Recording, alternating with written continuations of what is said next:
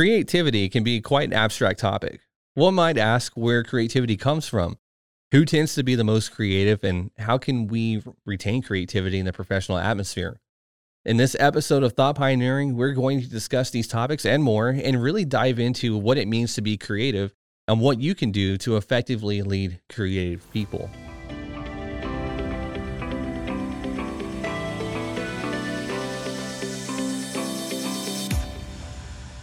Welcome back to another episode of Thought Pioneering. In this episode, we're going to be talking about creativity. Now, I know that this can be a very complex topic depending on who you might be talking to. So for this episode, we're really going to explore some areas that we believe creativity comes from and what you can do to step out of the comfort zone to be more creative. Or if you're a leader of creatives, we'll also talk about some pitfalls that you may want to be aware of so that you don't stifle creativity on your team. We're going to go ahead and get started, and I have a guest today with me, and Stephen Hampton. I'm just going to throw it over to you, Stephen, just to introduce yourself, let the audience know a little bit more about who you are, and we'll get rolling here.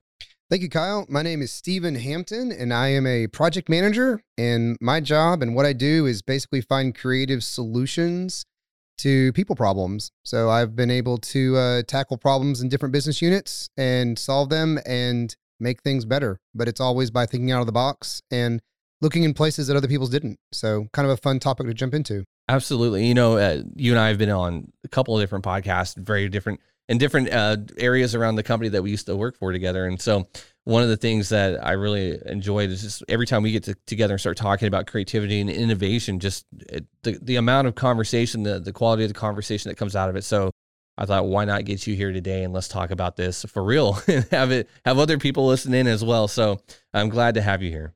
Well, thank you, Kyle. I'm excited to be here.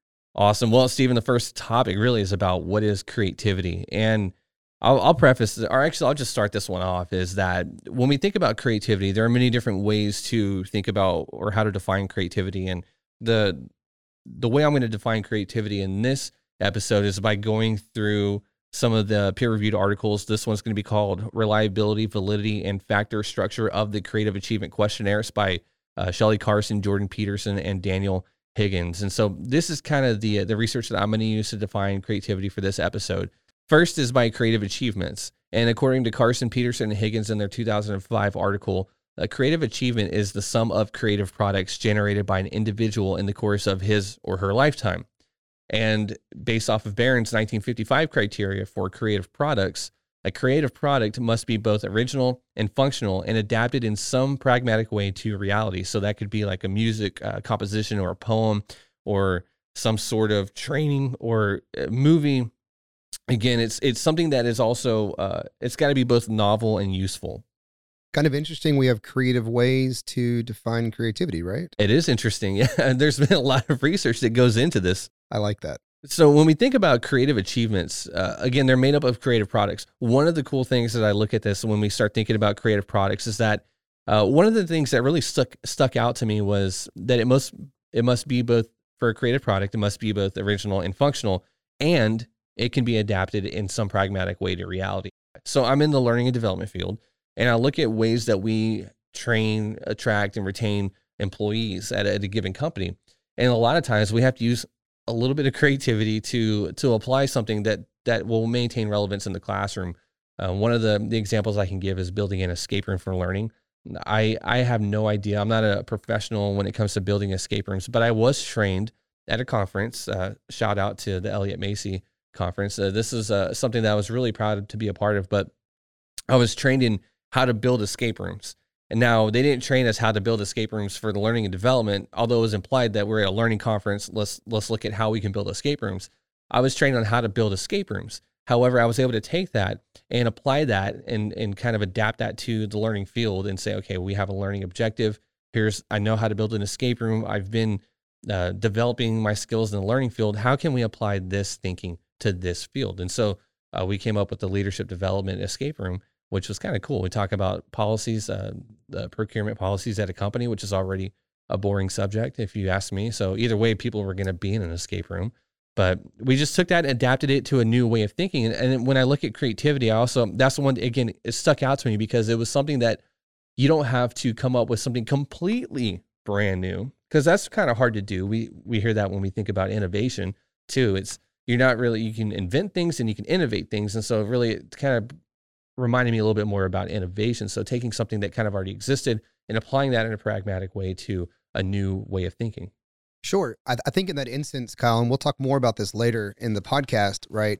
But the creativity, what you did is you took an area that you knew a lot about, which was LOD, and then you took it to an area that maybe you didn't know so much about, which was the financing or procurement, whatever you're doing. And then you creatively applied the concept of the escape room to bridge that gap there, right? And so it wasn't just a 1 + 1 = 2. The creative part of you allowed to see the plus sign, right? And I think that's an interesting thing there. And when you think about the way that they describe the creative achievements or the creative products, right? If you look into that, not all achievements are going to be creative and not all products are going to be creative. And so it's interesting, I think, that sometimes, like if you're naturally a creative person, you're probably going to have a lot more creative achievements or products in your lifetime to point back to.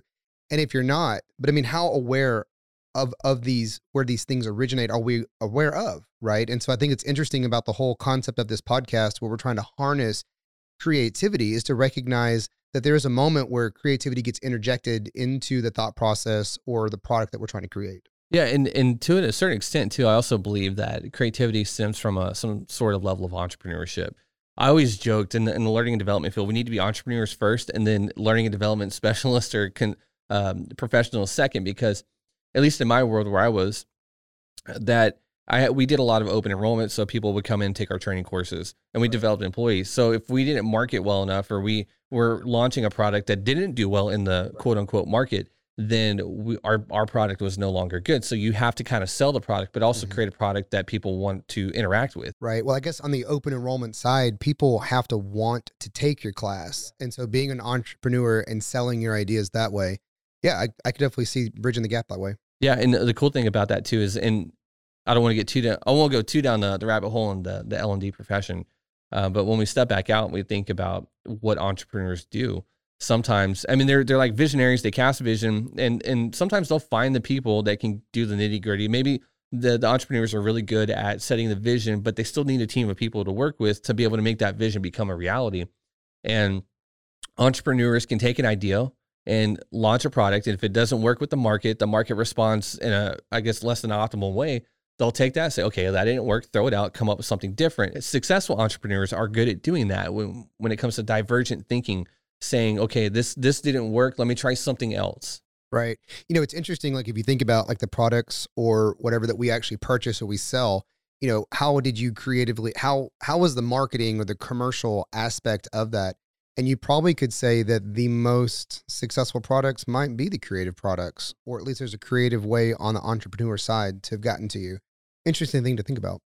Another thing that the research also talked about too was when it came to creative achievements, and it really talked about the amount of people that are aware of your creativity. So how many people in your circle, if you have a good circle, people will probably know you, and this goes for anyone really. If you're in the creative space, they know you, they know your creative products.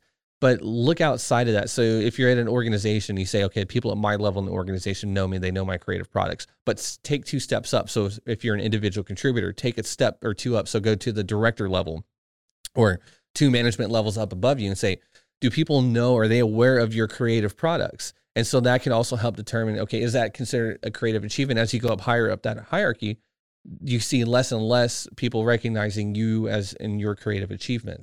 Yeah. I mean, that one, that's a interesting thing to consider for sure, because I think that, you know, when you are looked at as an individual or like an employee or whatnot, what you're kind of asking is what part of you or what the product that you bring to the table is appreciated, right? And, you know, when I introduce myself as a project manager and I find creative solutions to fix problems, that's valued very well, like at my current level. But kind of I've witnessed that the higher you go, the less that creativity seems to be appreciated.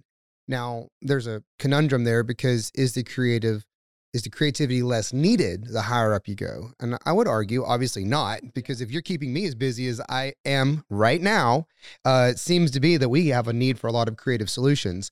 So yeah, that's an interesting one to consider for sure. Well, another way to think about that too, and I'll go back to Jordan Peterson. He also stated that and I'm kind of paraphrasing here too, but he'll also state that the creativity kind of gets weeded out at the bottom of the dominance hierarchy. So in any given profession, you have the bottom of the dominance hierarchy is essentially do what you're told, very rigid set of structure and rules. And for creative types, and we'll get into a little bit more about personality traits here in a second, but for creative types, that's I would say very stressful, and it could really stifle your creativity. And so those people are weeded out of the organization very early on at the dominance hierarchy. So all that's left are going to be people that are technically or quote unquote non-creative, and then you promote those people up throughout the organization. Then all you're left at the top are non-creative people, which the inverse should be happening. You should have a good mix of creative people, because again, if we associate creative people with entrepreneurial thinking,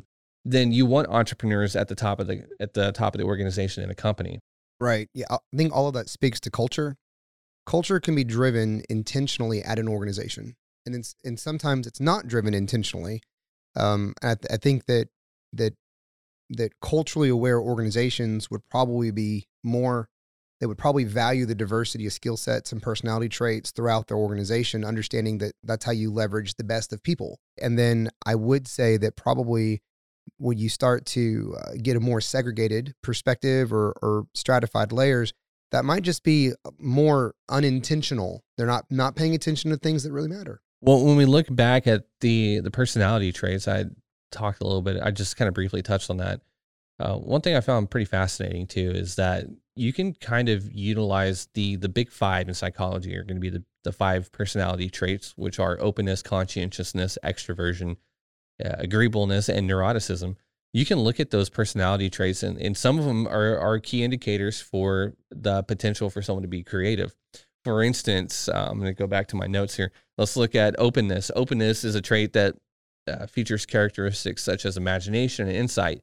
And people who are high in this trait also tend to have a broader range of interest. And so they're curious. And I think a lot of that, when it comes to creativity, I was having a conversation the other day at a cigar shop with a buddy. I said, creativity, we were actually talking about this podcast. And I had worked out some ideas for this, and we've kind of gone many different ways on what I really wanted to talk about for this episode. But one of those things that I got out of that conversation is that the underlying or the common denominator for creativity is essentially curiosity. Like, first off, we have to be curious enough to go out there and find that maybe there's a problem out there that we got to be curious enough to go and find a problem to solve. Or if there's a problem to solve, be curious enough to work through different solutions and see what works and what doesn't. So people with high openness tend to be a little bit more curious about the world and other people, and they're eager to learn new things and enjoy new experiences. So people who are high in the openness trait tend to be more adventurous and creative, and people that are low in this trait are often much more traditional and may struggle with abstract thinking. I think with the openness, where it feeds into, another aspect to look into it is you question how things work. Yeah. Not so much why, right? It's not a challenge. It's that natural inquisitiveness. I'm seeing this happen. How did that happen? And then in my mind, I kind of think of all these little solutions like little Lego blocks. So yesterday we had, 25 gallons of Legos spread out on the living room floor with my kids. And that gigantic pile of Legos can become anything, right? I was building an island fortress, and it was going to be amazing. Well, when you ask and you see the world and you see all these solutions and these things that are happening, and you ask, how does that work? And how does that work? In my mind, I see these as, and obviously I'm a creative person, so this makes sense in my mind 100%, but I see these as little solutions that you've stacked, and you're aware that these are possible solutions. And so when you encounter a challenge or a problem, you don't just see that, right? It goes back to the possibilities where possibly we can join some of the solutions that we've encountered in the past with the problem that I'm facing now. And the cool thing is, depending on your background and how open you are, what you've been doing is you've been absorbing those potential solutions the entire time. And then you come to that moment where you can plug it in, figure it out, what works, and then go forward. And so it's kind of a cool way of looking at it. Yeah, another thing too, to piggyback off that thought, is that in order to be creative, you also have in a given space, you have to have domain knowledge of that space. So you either have to be formally trained in that area. For instance, if I wanted to be creative in the aerospace, I'm in the learning and development field, and I worked mostly with the utility sector. If I wanted to be creative in the aerospace industry, I can't just step out of utilities. I mean, there might be some overlap with processes and culture, but I can't step out of the utility space and go in working for like Boeing or Lockheed and be like, hey guys, here's a creative suggestion. It's not going to go over well, and I might find myself looking for another job. So there is that factor where you have to have either formal training in the domain that you're working with, because again, you got to be able to apply creative thinking in a pragmatic way, adapt that to the problem that you're having to solve. I don't know if it takes formal training or like, a doctorate degree in it. I know that's not what you're saying at all, but I do think a moment to absorb. Yeah. Right. Yeah. And so we have one of our mutual friends who came to the company a number of years ago. She was here less than 6 months. And in that time, she had very effectively been a sponge and absorbed so much of the organizational knowledge and organizational culture that she was able to produce viable solutions. Yeah. And I don't know what that space is called, right? But it's I think it's something that, just as much as my past experience has exposed to me these solutions that I've witnessed in the world, these creative solutions, I think having that time to soak in the organization and be exposed to as many of those pieces as well. It would be interesting, do we allow people to shadow or circulate or just be around and ask those questions to try to get that out of the box solution sometimes? That's actually a good point too, because, okay, so you're a formal project manager. I've managed multiple projects throughout my career. Yeah. And at a certain point, I can't just come in and lead a new project team, even though I have an idea of what the project is. I can't just come in and lead a new project team and say, all right, here's a creative solution. It takes almost a little bit of time, kind of like when you bring in a new fish. You got to put it in the water and let it acclimate to the surrounding environment. Right. It's like I got to have the kind of like that time to acclimate to the surrounding environment, to understand, okay, what are the true problems, help identify root causes and whatnot. And then you start coming up with creative solutions that will be acceptable by the client, or that the client deems as valuable. So there is some element that you have to be in that role for a little bit. Like you said, soaking up the information like a sponge to be able to use your creativity and say, okay, how do I apply this skill set here? Whether that be looking for a problem. Some people don't know that they have a problem, which is always fun. Whenever you tell them, hey, you have a problem. And they're like, no, we don't. We just need more training. Like, that's your problem. So there are also there's those things where people don't know they have a problem. And then there's maybe there's a problem that you have to reformulate and think of it or look at it through a different lens. Right. Actually, I won't go into details in this one, but we recently had an issue where the work group that I'm in now, we have a specific task that we perform monthly. And then given the roles and responsibilities of our group versus the roles and responsibilities of the group that I would understand that this should live in, I had to have a very candid conversation with my management to let them know that it's not that I can't do this, it's that I shouldn't do this. And it represents a certain amount of risk. Right. Right. Yeah. And so that comes from the utility space and how I understand the way regulation and compliance all works together, which my understanding is imperfect. But then at the same time, the experience that I had prior to that was that time that my home inspection report got shared with my bank as I was trying to buy the house, and all they needed to know was the inspection happened. They didn't want the details. But now they got the details and they wanted to know what happened to all the details. Right? Yeah. And so that was one of those moments where, outside the domain experience, we're able to bring that up and educate people you got a problem, but how do you do that sometimes? I also wonder too, and I get asked this a lot, and I struggled with this idea where people might come in and say, well, I'm not creative. And I've had if it's one topic that's given me the most trouble, it's just kind of thinking through it. Is I used to believe that everyone was creative or had the potential to be creative. Like, do we believe that? Do we believe that everybody is creative? Do we believe some people are more creative? I do believe, I think everyone has the potential to be creative, especially when they have a traumatic experience. We talked a little bit earlier about this too today, just outside of the podcast, but when people go through a traumatic experience or they have extreme limitation on resources, they tend to be more creative. And I think you gave a pretty good example about that. I'll just let you share that too. Yeah. So we recently watched a great movie on Netflix. So shout out for that one, called The Boy Who Harnessed the Wind. And it's a story about a boy in Mumbai, I believe, who was faced with basically his entire village starving to death because I'm not going to ruin the story, but they faced a drought. Okay. And absolutely dire situations. Fun fact, that movie was the time frame of that movie was actually my second year of college. Right. So while this guy is over here, hand plowing a field with his father and trying to figure out how they're going to pay for school, I'm sitting in an extremely air conditioned building trying to become a med student. And that did not pan out very well for me. However, The Boy Who Harnessed the Wind is a story about a boy who had the absolute smallest amount of education, was faced with a problem, which was starvation and death.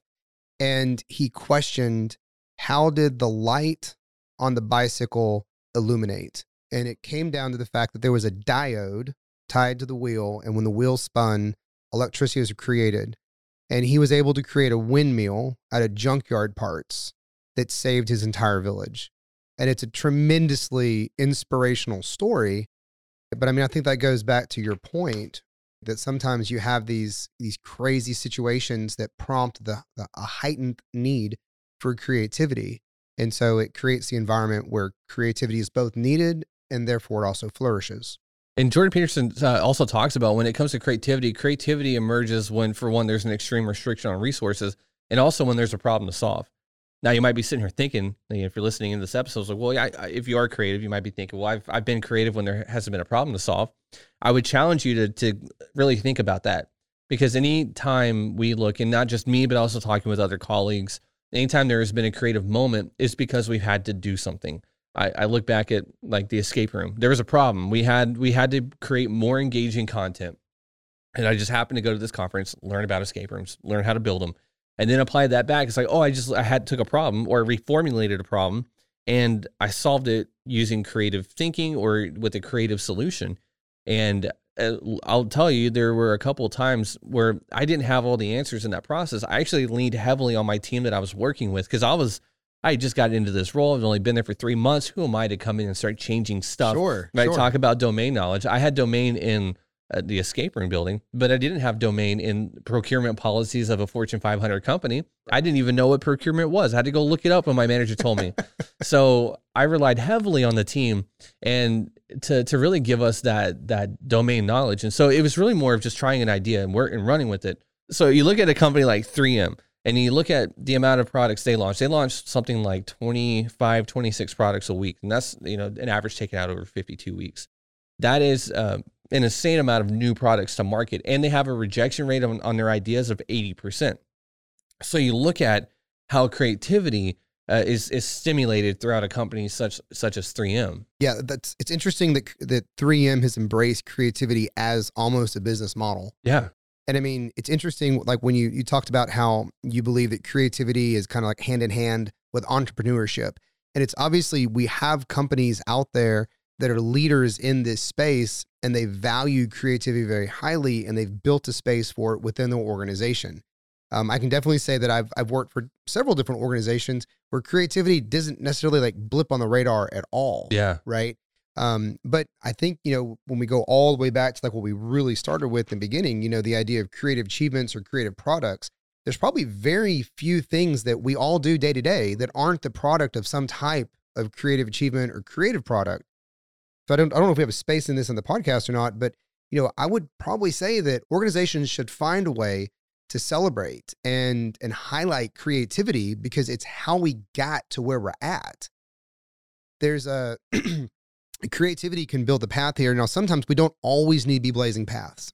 So we talked about that, with if you're not quite super duper open, you're more of that, I'm very linear, step-by-step, process oriented, like our accountants, our lawyers, our engineers. We do want them to follow every single step, every single time.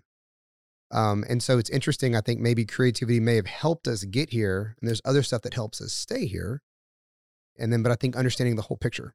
Yeah, and to go back to that, just for the listeners too, because I gave you a little bit of context on the openness, but when it comes to openness, high, or some of the traits, the characteristics. So if you're high in the openness trait, you got things like you're very creative, you're open to trying new things, you're focused on tackling new challenges, or you're happy to think about abstract concepts. If you're low in that trait of openness, then you dislike change, You don't enjoy new things. You resist new ideas. You're not very imaginative, and you dislike abstract or theoretical concepts. And I'm not saying it's good or bad. I'm not trying to harp on the people, because like to your point, Steve, you need a balance. So you got to have order to some of the chaos. And so don't, if you're listening to this, think of like, wow, well, they're just really throwing shade on the people that are non-creative. That's not at all what I'm trying to say. No. So I think I'll chime in there with the whole personality traits, the way it works. This is just simply ways where we attempt, and I'm going to highlight the word attempt. We attempt to describe and understand people, and it's an imperfect way. But if you're going to look at openness and the way we're going to describe where you're either creative or you dislike change, you should always look at that as a scale. Yeah. Because you're not going to be 100% creative or 100% this or 100% that. We are these magnificent, diverse creatures, right? Yeah. And so don't try to stratify it that where you can just pin somebody down on that one. And so I think that creativity is one of those things. We talked about this earlier. I believe everybody has the capacity to be creative. There are some people that are naturally inclined to be more creative. And so, the topic of thought pioneering and harnessing creativity, there's going to be some people that are this is going to become easier is not the word. I would say it's more natural. Yeah. And so to recognize that, and in the true gist of personality traits, it's really to help you understand yourself, where you're at. And if you have a desire to go further into something like that, you do have the opportunity to develop yourself in that direction. So let's talk a little bit about stifling creativity, and I'll kind of, we'll wrap up with this topic. One of the things you brought up a good point where it's like, I have to set some time to be creative. And a lot of times, creativity, to your point, happens in the moment. It could happen during your 8 hours of work. And oddly enough, sometimes creativity might even look like I'm daydreaming. And I'd always joked that in my current role, it's like, man, I get paid to dream a little bit. I still have to create products from those dreams, but the joke was research, right? I had a coffee cup that says research is what you're doing when you don't know what to do. I need that coffee cup. Yeah, I can give it to you, $20. I'm just kidding. So my job might look like, okay, what if I'm getting paid to daydream? And that's the joke, right? In school, we got in trouble for daydreaming. We said, hey, quit daydreaming, pay attention, because ideally you're going to work in a factory one day and you can't be daydreaming on the factory line. Right. Which isn't really the case nowadays. That's an outdated philosophy. So a lot of times what I'm trying to really get at is that corporations can tend to stifle creativity because they don't allow for that quote unquote daydreaming phase. And again, certain roles don't allow for they shouldn't, right? Absolutely. Yes. Yeah. Don't daydream on the factory floor. Yes. Don't do that. Yeah. If you're a factory worker, I'm sorry, but you don't need to be daydreaming. If you're a lawyer in the middle of a case in court, you don't want to be daydreaming either. So there's certain roles and certain professions that are really creative professions. Right. I think that, to step away from the corporation, I think that because this is all about personality, and so let's bring it back to the person. I think that what's very important is that if you are a creative person, or if you desire to be more creative, to recognize that it is a process, and that there's things that you can do to unleash that creativity. And so I think that in the same way that we would beat up a corporation that doesn't embrace creativity or value it, we probably should point the fingers back at ourselves and ask ourselves, are we stifling our own creativity?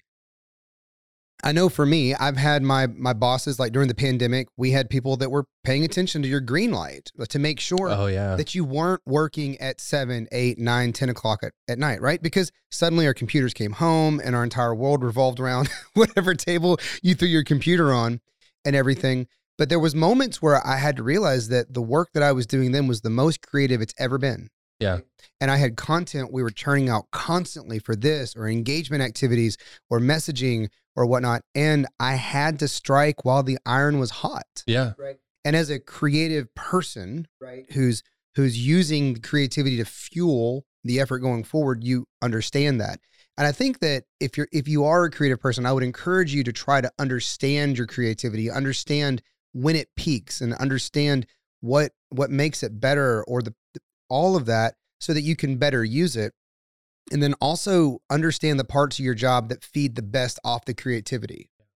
It's one of those things that for me, right, as I've become more experienced as a professional, And I've had an opportunity to communicate my work style and my personality to the various people that I've reported to. You know, Kyle, I've never had to worry about working for someone and they'd be like, Steven, what are you doing? Yeah. Because they trust the process, they trust the product they inevitably receive. Well, they trust you too. And they trust me. But that took a long time to me understanding it. Yeah. And so I would encourage people to try to understand that side of themselves and the value that it brings and find a way of communicating that out. So let's talk about the leaders that might be listening in on this podcast. So if you're a leader, it's really for the faint of heart to lead creative people because they will drive you crazy sometimes. I was speaking for some of my previous bosses, but my previous leaders, but for leaders of creatives, what are some tips that we can give to them to not just you don't want to stifle creativity, but help encourage creativity within your team? Sure. I think that I would, if I was a leader over creatives or not, I would want to understand the type of work that the work group was doing. And I would want to understand the types of skill sets that it takes to accomplish that work. And for the work that takes creativity, to understand the space and the time and the environment that it takes to produce the product that I'm hoping this employee will provide. And I think that just to set an expectation and expect it to be delivered is not going to work. You got to think about this as a seed that needs to be watered, that needs to be cared and taken for. And I can promise you, the better you take care of your creative professionals, the better your creative professionals are going to take care of you. But then, like we've talked about, it's not all the same, right? And so there's going to be a diversity of employees, and there's going to be a diversity of the way that all these things work. And so take time to understand that. And the leadership, management, they have such an insanely powerful role to set the environment. Yeah. And do not underestimate the effect you have on the environment. It's not a warning, it's a caution. Yeah. Because we got to set the environment when we want people to thrive. Well, another thing too is to give them room. And I say that, give them the opportunity. So give them, I don't know if I'm going to say this correctly, but give them permission to fail. And don't come down. Yeah, don't come down on them when they do, because the creative process is a very messy process sometimes. Again, you got to try fast, fail fast, learn fast. And sometimes you come up, again, as being agile in some cases, but also being open to different ideas other than your own is really, for creative people, they'll try something. Again, the openness to ideas. If it doesn't work, they try something else. That's where the entrepreneurship really comes in to make sure they survive. Right. So like I'm literally looking at my Instagram feed right now, and I have this whole list of things that I've liked, these little, like, I don't know, motivational ideas. And to come back to you talked about lean and the common project management stuff. Think about the iterative process of projects, right? So the whole goal is to take little bite-sized pieces and until you can break your project down into as many pieces as it takes to accomplish it. It's kind of like eating an elephant, one bite at a time. Yeah, I prefer cake, but I don't know. Maybe your elephant tastes good. We can change that one to cake. That's a better picture anyway. But like, if you are going to look at a singular instance and judge the overall product by a singular instance, what you're doing is you're not paying attention to the iterative process that I would say is the very nature of being creative. And I have this picture right here that talks about, it's basically is a whole bunch of X's, and we would want to see X's as mistakes. We should see X's as experiences, because what happens if you've failed 50 times, right? Or you didn't produce what you were looking for 50 times, but on that 51st time, it's a home run. Yep. Back to that example we had with 3M. Why does 3M have a culture where you are churning out 20 to 25 new products every week? Knowing that there's a failure rate of 80%, is because you're just looking for that one home run. Yeah. And I mean, shoot, sometimes I'll even settle for a base hit. Like, absolutely. And the creative process. And another thing too is, like, to your point on the iterative process, sometimes being creative, you take a small step, you take a small bite. Right. And you don't see it hit the fence, but hey, by golly, it got through the infield. One of our cool guys that I've had a chance to listen to, and he gave some leadership traits and stuff for. This is some advice that I would give the leaders. So when you set the expectations for your teams, what I would encourage people to do is not to be so insanely precise with the expectation that it's not achievable. Mm. Right. My encouragement would be is that you set it at about 75% of the expectation. And so that when the product is delivered, ask yourself, does this, to your point, Kyle, is it in the ballpark? Is it within the realm of reason? Did it move the needle? Yeah. And sometimes things will far exceed your expectations. And sometimes they're just going to, all right, well, we'll just mark that down as accomplished. But then the nature of our business is there's always going to be other opportunities, you know? And what I would say with the creative professional, and this is how I feel, is that it gets better over time. Domain excellence. Yeah. If you are privileged enough to retain yourself a creative professional over time, you have an ace of spades up your sleeve that will be able to help you creatively solve problems along the way. And the more they're exposed to, the more impact they're going to be able to have. Yeah. And that brings so much value to an organization. I mean, I can't even explain how much value, and it's in a sense, it could be easily quantifiable too. I would say so. And I think that if you don't want to believe it inside your organization, let's look outside your organization. So what happens when you hit speed bumps or you get into a jam and you can't get anything moved past your work group? Sometimes we reach out to consultants. Yep. And what are consultants? They're usually creative people. They're usually creative people who have domain experience. They just don't happen to work for you. Yeah. And so just marinate on that one for a moment and ask yourselves, do I have any of those people in my umbrella that could possibly serve this capacity? Yeah. You know, how could I empower them? Are they hidden? Oh, that actually good point you bring up, empowerment, and I'll kind of leave off on this one, is that another way that you as a leader can help creative people flourish if you are leading a team. Maybe you have somebody that's creative on your team, like, I don't know how to lead this person. Whatever you tell them, you might give them a little bit of direction and they'll take it and they'll run. You might need to provide some bumpers to say, hey, here's the lane. It's a 4-lane highway, and here's the guardrails. Just stay on this 4-lane highway. Sometimes you have a 1-lane highway. Who knows? But always looked at it, and this is coming from Craig Rochelle. He talks about empowerment. The key to empowerment is clarity and trust. And when you look at the directives you're getting or you're giving creative people, you have to give them a clear direction forward. If you don't give them a clear direction forward, they're going to run with it. And trust me, they'll come back with something really cool, but then be like, whoa, that's way out in left field. That's not what I was looking for. So give them, and I'm not even joking. I'm saying give them a lot of clarity when you give them a directive and trust them. Because if you micromanage them, they're going to feel stifled. They like to have those abstract thinking. They like to have the divergence of ideas. Again, creative people are high in the openness trait. So they're focused on tackling new challenges and they're happy to think about abstract concepts. So give them some clarity, give them some trust. And that's how you empower creative people. You know, what's interesting about that, Kyle, because we talked, earlier, about if you're a creative person, this is how your brain's going to work.